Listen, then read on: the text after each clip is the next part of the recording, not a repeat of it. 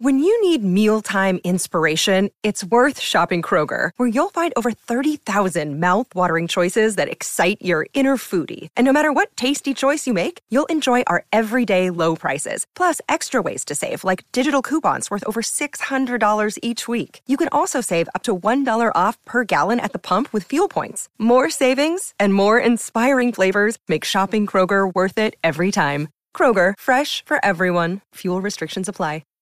Episode 154, Scott Hirsch, CTO and co-founder of the HR platform Talent Marketplace. And what we actually found there was nobody signed up. I'm Mark Graban. This is My Favorite Mistake. In this podcast, you'll hear business leaders and other really interesting people talking about their favorite mistakes. Because we all make mistakes. But what matters is learning from our mistakes instead of repeating them over and over again. So this is a place for honest reflection and conversation, personal growth, and professional success. Visit our website at myfavoritemistakepodcast.com. To learn more about Scott Hirsch and his company, look for links in the show notes, or you can go to markgraban.com/mistake154. As always, thanks for listening. Hi, everybody. Welcome to My Favorite Mistake. I'm Mark Graban, and our guest today is Scott Hirsch. He is the co-founder and chief technology officer at the HR platform Talent Marketplace. So with work experience combining business administration and computer science, Scott's passions lie in enabling business processes through the innovative use of technology. You can learn more about the company at talentmarketplace.ca. So that tells us you're joining us from Canada. Where are you connecting from today, Scott? Yeah, thanks so much for having me, Mark. I'm connecting from Vancouver, British Columbia on the beautiful West Coast here in Canada.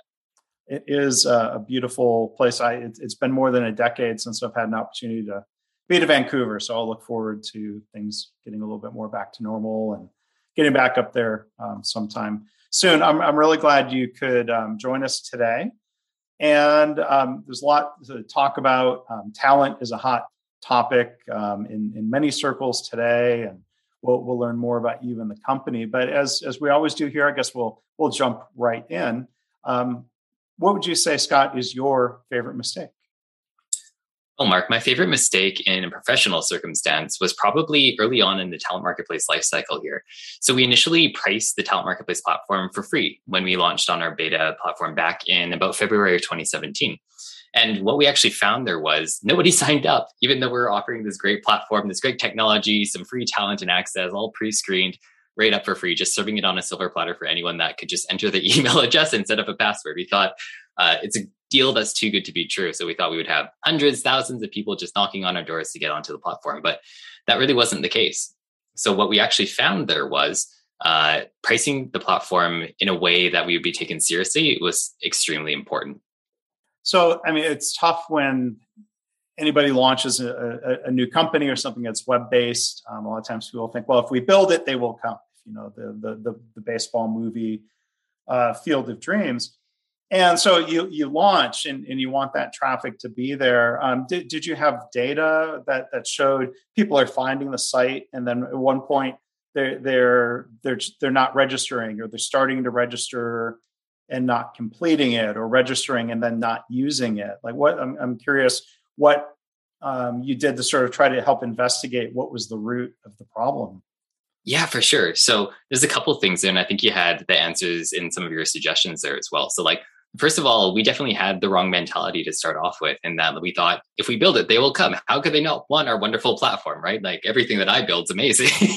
So, yeah. But that's obviously not the case, right? So like, we needed to do more market penetration. We need to do more advertising. We need to have more conversation, do more business development to get the word out about Talent Marketplace and our platform into the community to really entice those people to come to the platform. Because what we saw from the metrics and the analytics was that people weren't discovering us to start off with. A lot of like candidates and people that were looking for work were able to find us all right, but we didn't do such a great job on the employer side and having employers sign up.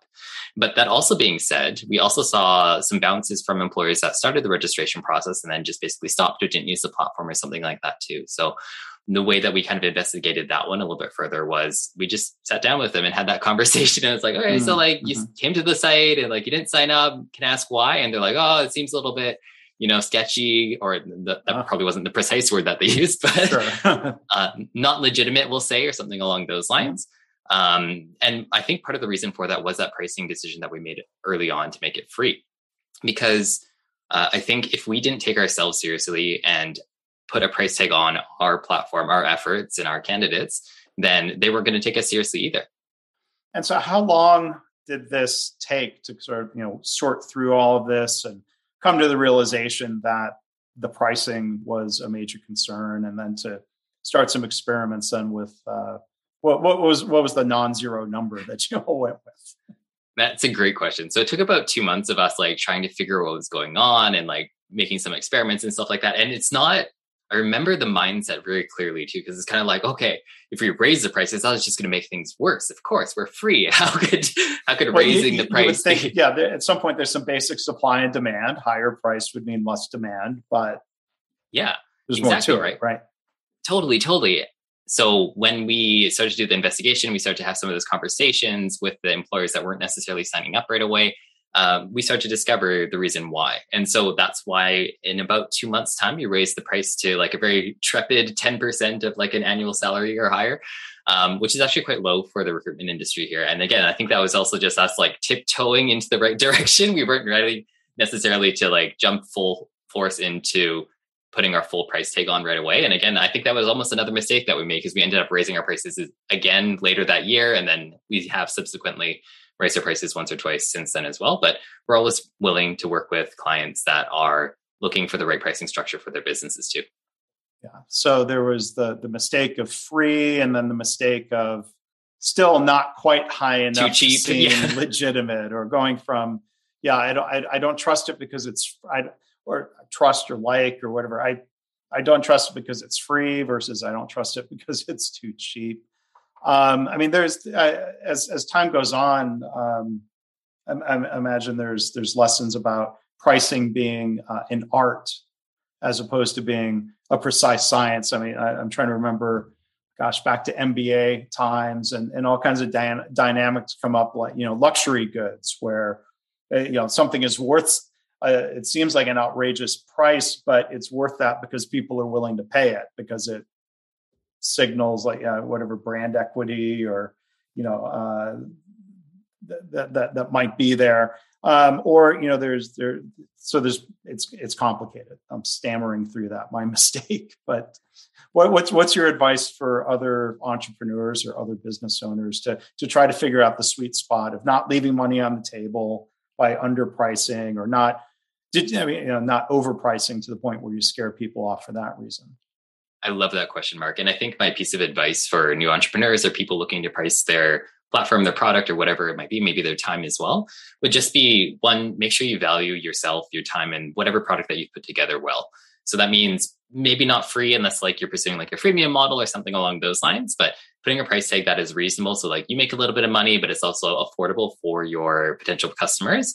And then also just be willing to be flexible. So one of the reasons that we were able to be successful eventually with our pricing models is that we continue to be flexible with our pricing. So what that really means is, maybe $5,000 all at once is too expensive for a person or a business. Maybe that's a monthly payment instead. Or maybe it's hey, if you're able to sign in the next 30 days, I'll give you 10% off or 20% off to help make it a little bit easier. So always keep those interesting kind of mechanisms, levers in mind to be able to make it a little bit more palatable for your customers. Yeah.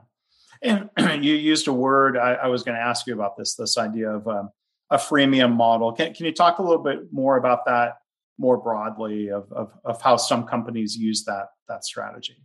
Yeah, absolutely. So usually for a freemium model, what that really looks like is it's usually a platform or a software-based kind of company that offers free sign-up and a limited set of features for free. So maybe it's a video recording platform that says you can use up to 5 videos on your site, and they can all be 25 minutes long, or it could be Zoom, for example. You can have meetings up to a certain length of time or something like that. But if you want to have unlimited meeting times and also recording your videos, then maybe you actually have to pay a certain monthly subscription. So that would be what a freemium model looks like. Yeah. And you're right. Zoom is a good equivalent, a good example of that. The one scheduling tool that I use for scheduling the calls, youcanbook.me, which is similar to Calendly, which is, I think, maybe a little bit more popular. That's definitely a freemium model, but I'll tell you, I was getting so much value out of the free version of it. I started feeling guilty because I thought, well, I really like this tool. I want them to survive. I signed up for the paid tier because I could afford it and it was reasonable.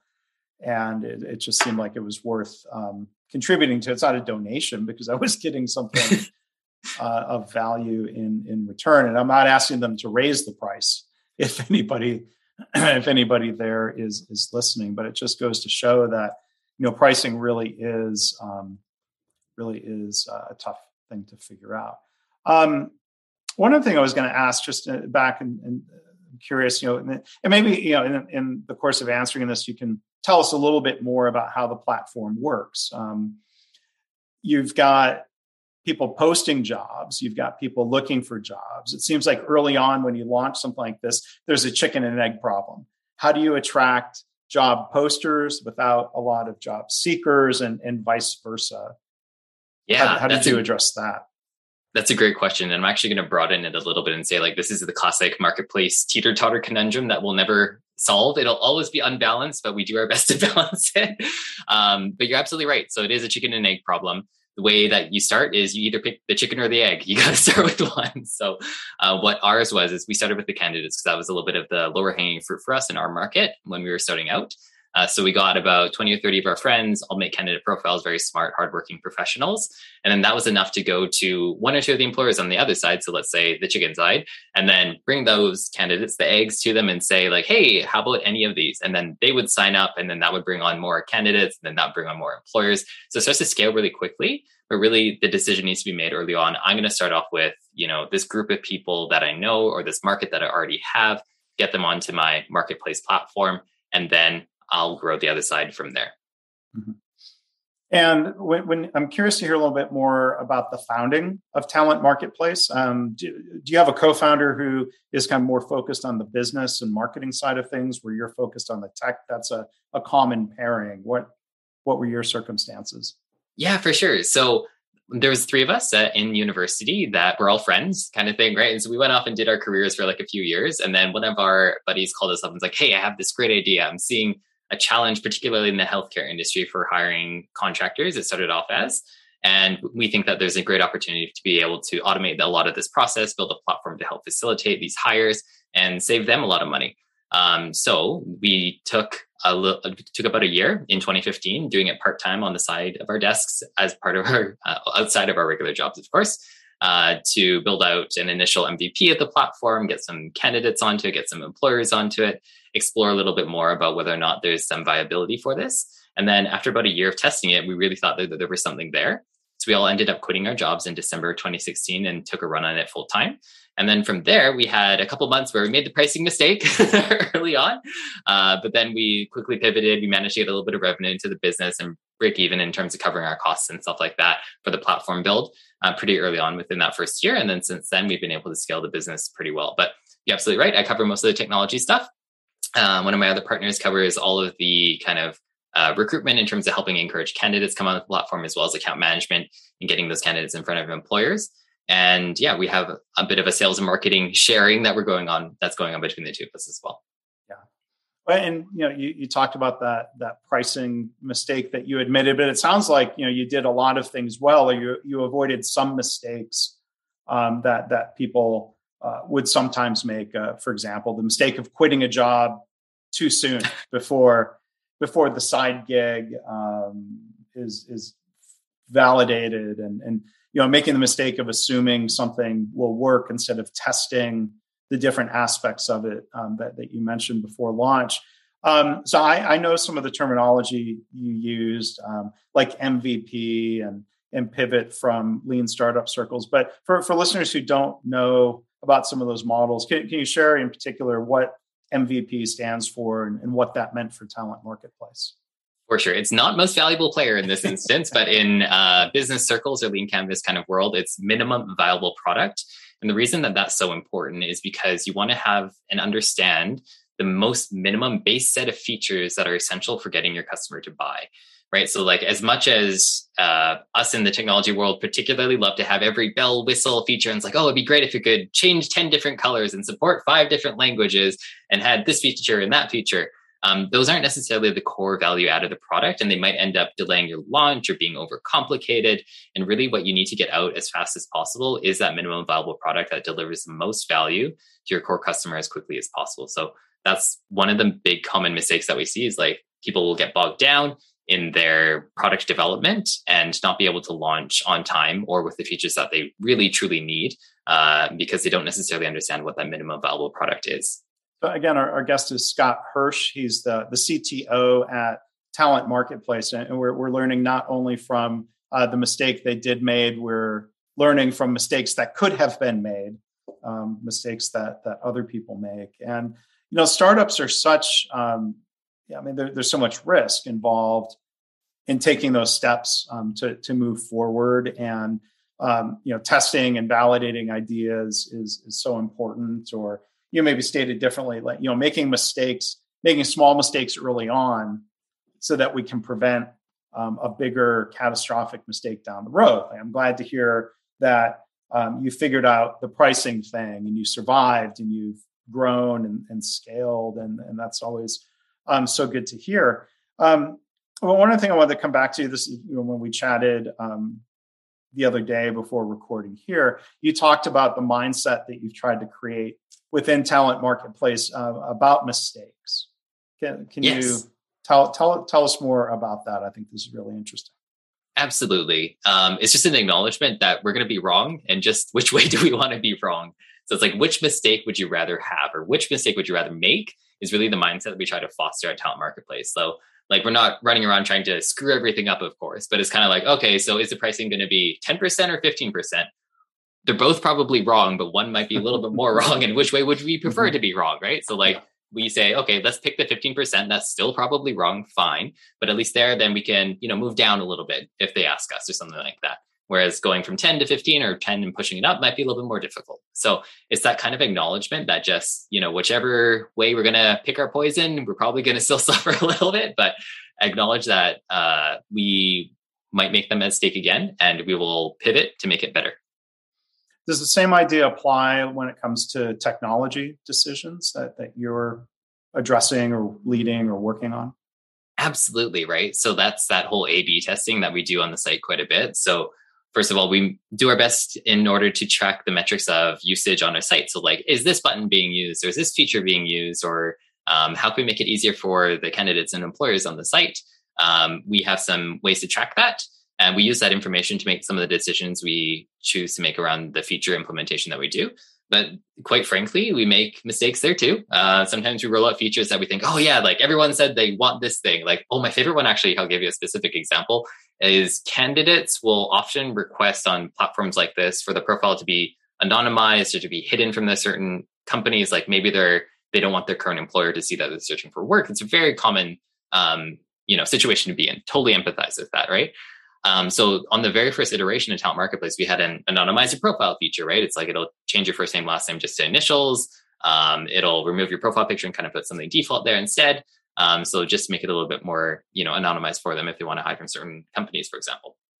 After 2 years, nobody used it. No. Yeah. But even though it was heavily requested. So like, that was one of those really interesting mistakes. I don't want to say it's a mistake to listen to your users. That's definitely not the right kind of message there, but it's, something that's asked for versus something that's needed, I suppose. Yeah.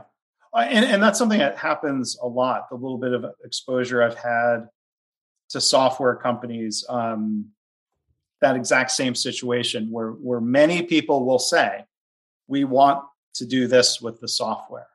And then when it's built, like, you're trying to scratch your head and figure out, okay, well, it's there, why not use it? It could be a chicken and egg dynamic. Like, I think of another initiative. It wasn't a software company per se, but in some healthcare circles, I was part of a group that was trying to help organizations both in Canada and the US learn from each other. And one of the things we heard a lot of feedback from different people was, we want a platform where we can share improvements we've made in our organization, so that those others can pull and draw from those. But it was a different chicken and egg problem, not job seeker, job poster. I think what people were really saying was, I want a repository that I can go and pull from. Yes. I want to see other people's ideas. And yeah, you go first, fingers pointing in different directions. So like the technological capability was there, but then there was more that social challenge of how do you get someone to contribute to the common good there before pulling on it. And there's no ill intent from anybody. I think it just goes to show if we'd agree pricing is complicated, people are complicated too. And something sounds good, and then when push comes to shove, they don't follow through with it. So have you learned some methods to try to better validate or do small tests? Can you do a minimum viable feature in a way to see, okay, people say they're going to do it, but now before we build out the fully formed version of it, let's test and see if people will click and take action? Yes, absolutely. So we do very much that. Like we roll out a small feature, run an experiment with it. We always, the mentality that we try to take is we do it manually first and see, like kind of Mechanical Turk almost, the feature to start off with to see if people will use it. And if they do, great, we're doing it manually. And then as soon as that manual process doesn't scale anymore, then we say, okay, let's automate it. We're going to build this into the platform. And then that's kind of how we run that experiment for that piece there. Yeah.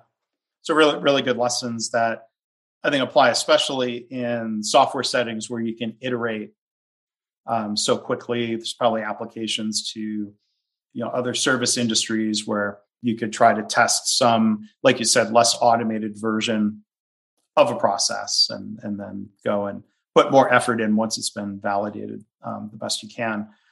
One other thing I was curious about, like, I imagine this is a pretty competitive marketplace for talent marketplace. So I want to talk in a minute about the competition for employees.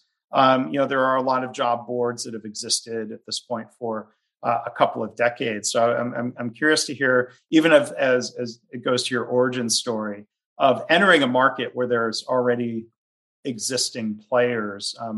What gives you the courage to go into that and try to differentiate yourselves? For sure. And I think the really important piece there is the market research that was done up front before kind of entering into this business and this industry.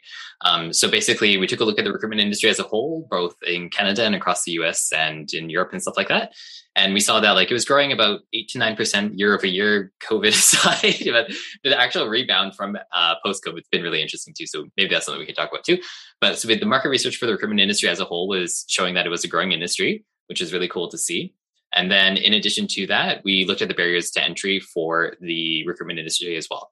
And so, yes, it's highly competitive. There's a couple really big incumbents in the market, but then there's also like hundreds and thousands of little guys. So like the barriers to entry into the recruitment industry as a whole is pretty light. And then there's also just a bit of stagnation in terms of the combination between technology and HR. HR seems to be a little bit behind for some reason in terms of the adoption of technology. It's very manual heavy. And I think that has to do a lot with like the people and relationships that are involved there.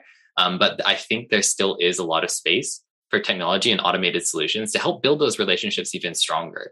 People are very important in this industry, of course. But I think that there's a lot of space for technology to grow into that. So that's kind of the analysis that we did to enter into the market. Yeah. And so, here we are at the beginning of 2022, and it seems like in a lot of cases it's the job seekers marketplace right now. There's shortages of employees, especially in certain fields, for all sorts of different reasons, demographics and COVID and what have you. What are some of when you think of what your customers are facing and what they're trying to address and what you're hearing from them, how would you describe some of the biggest hiring challenges right now for companies trying to compete for talent? Absolutely. You're bang on there, Mark. I think that one of the biggest challenges that employers are facing right now in hiring great talent is specifically for IT, technology, development, hard skill based talent. There just aren't enough of them. It's as simple as that, because everyone's like, I want a senior developer with 5 years experience in React, right? It's kind of like, well, React was invented in 2013. It's only been relevant for about 4 years. So like looking for somebody with 5 years experience in that is just utterly impossible, right? Sure, So it's so some of the skills just don't exist quite yet. And like the institutions like the universities and the coding boot camps and stuff like that, they're trying to keep up and churn out more people that are looking to transition into industries such as technology. And they're doing a great job at it, frankly. And I think that a lot of the government support that exists too, like I know up here in Canada, there's a bunch of like grants and stuff like that to help, whether it's youth or new immigrants or people transitioning careers from the oil fields, for example, into technology. Those grant programs and stuff like that exist to help support people to get into that market too. But the main challenges that employers are facing is just there are not enough of those types of folks that are available. They don't, for the smaller companies particularly, they can't compete with the Amazons and the Microsofts and the Googles of the world because they don't have the brand recognition. They may not be able to offer all of the perks as the ping pong tables and the remote work and all the other benefits that might come with working for a big name company like that. And they just don't get the applicants that they're looking for at the smaller companies there too. So it's an all around kind of storm of different challenges that particularly small employers are facing, with brand recognition being challenged to compete with salary and compensation, and just competing for a very limited amount of talent that exists in the market currently. Yeah. So I mean, it sounds like there's a couple different categories of challenge or causes to that hiring challenge, some of which are, market dynamics. And then some, like the one example you used, and I've heard this from some other technical people I know, like sort of the mistake or the unforced error of requiring 5 years experience with this tool that's only been in use for 4 years. Like, are there times when, like as talent marketplace, where you try to flag issues like that? Does that require manual review, or what are some ways that you can sort of try to help a company with a job identify some of the issues that might be preventing applicants from applying or taking it seriously, or having some sort of filter that just filters out everybody inadvertently? For sure, right? Like, and that's one of the reasons that Talent Marketplace is different too, is we completely pre-screen and vet both sides of the marketplace before they're able to come on. It's different than LinkedIn, or it's different than Indeed, where anybody can post a job and anyone can put the resume up and anyone can apply. We make sure that 100% of the candidates have a resume review, a phone screening, and they are who they say they are. And it's the same with the employer side too. So when an employer, for example, posts a job or requests a role that says, like, I need somebody with 5 years experience in React, even though it might not be possible, it's incumbent on us to make sure that Talent Marketplace, us, to make sure that the employer understands the reason that might be challenging and the reason that they might not be getting as many candidates for that role specifically. So that's why we have a bit of a differentiator as Talent Marketplace, I think, too. It's because we are pre-screening and helping genuinely both sides to find that perfect match. So that's really interesting of having some of that pre-screening in place. I've seen news stories, you may have seen these too, where you have people working remotely in technical jobs who are in some cases now taking 2 or sometimes 3 full-time positions. Have you yeah, seen I've some heard about stories? This, and sometimes they'll outsource one of them to like another country or something too. Or just, people realizing like, this job doesn't really require 40 hours a week, if that's the threshold. Or like you said, they're playing this maybe unethical arbitrage game of collecting the paycheck and then farming it out. And you might say, well, hey, companies do that. Why not employers? Like there's all kinds of dynamics there. But does the screening help ensure if one of the employers came to you and said, hey, Scott, I want to make sure I'm hiring somebody who is only going to have this as their job? Is that or is that overblown? Because there's a couple stories that got a lot of press. I think it's the latter option there. I think they are a little bit overblown because they get a lot of press. It's particularly relevant and relatable, I would say, for a lot of folks right now, shifting to the work from home kind of culture.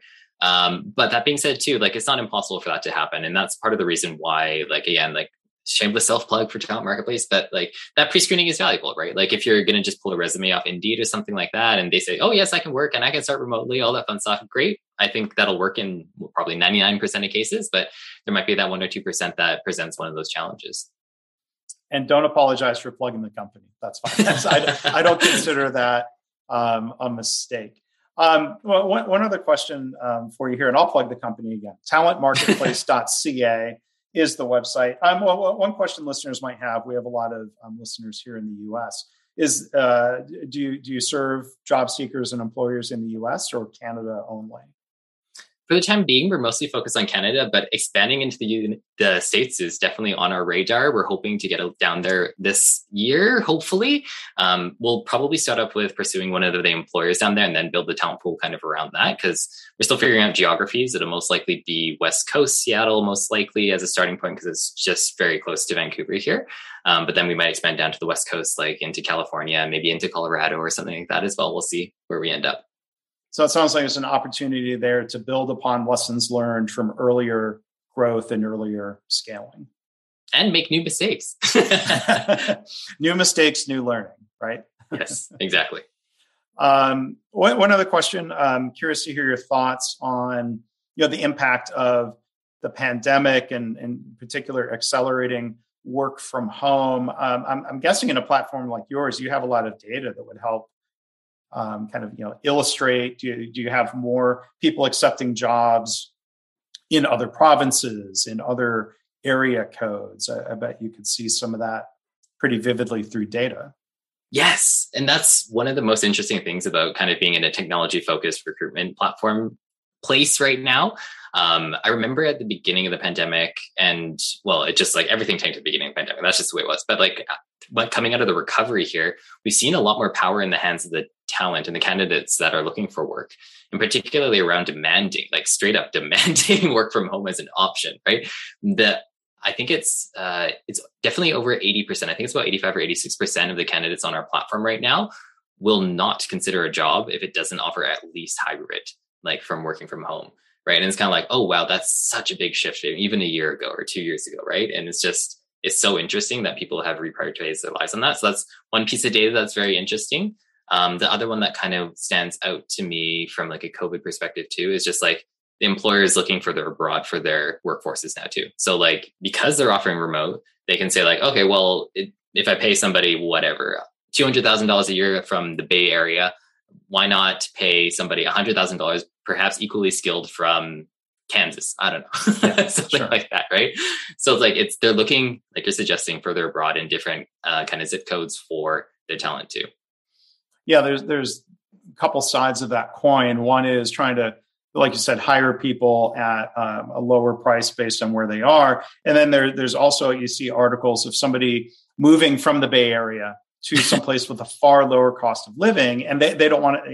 Then there's this question of like, well, if I bring this much value to the company, why would you want me to take lower pay because I live somewhere else? That it's a tough dynamic. But again, I think in a job market where the employees have much more leverage, you've got to do what you can to maximize your earnings in a job you like. And there's record. I'd be curious if there's similar data in Canada. In the US, we've had at least 5 months in a row now of like all-time record number of numbers of people quitting their jobs. Same thing in Canada? Yeah, I would say so for sure. And like, I think this is anecdotal. I don't have data to support this, but I think that's a reevaluation of a lot of people taking a look at their lives and saying like, okay, I've been working from home for a while. It's been great to be able to spend more time with the family and the dog or whatever it is. And like, I want to, make that shift in my career, pursue what I love, or like make that decision to make it a little bit easier. So like, it's really interesting to see for sure. So I think there's, a final thought, adaptation from the story you told. And again, our guest today has been Scott Hirsch. He's a co-founder and CTO at Talent Marketplace. Again, their website's talentmarketplace.ca. You were talking about underpricing yourself and not valuing your offering in the marketplace enough. I think there's a lesson there for individuals who are listening. Please don't undervalue yourself and what you're worth in your job and in your industry. And if you're looking for something new and you're in Canada and maybe shortly in the future here in the US, maybe a Talent Marketplace can help. So Scott, I really thank you for sharing your story and the reflections. I always appreciate when someone's willing to come on and share a mistake. And I'm glad it's one that you learned from and got past. So thank you. Thank you again for being here with us today. Thank you so much, Mark. It was a lot of fun. Well, thanks again to Scott for being a great guest. Again, to learn more about him and Talent Marketplace, look for links in the show notes in your podcast app, or you can go online, markgraban.com/mistake154. As always, I want to thank you for listening. I hope this podcast inspires you to reflect on your own mistakes, how you can learn from them or turn them into a positive.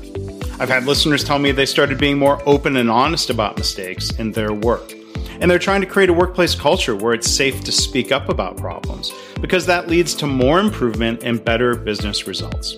If you have feedback or a story to share, you can email me, myfavoritemistakepodcast@gmail.com. And again, our website is myfavoritemistakepodcast.com.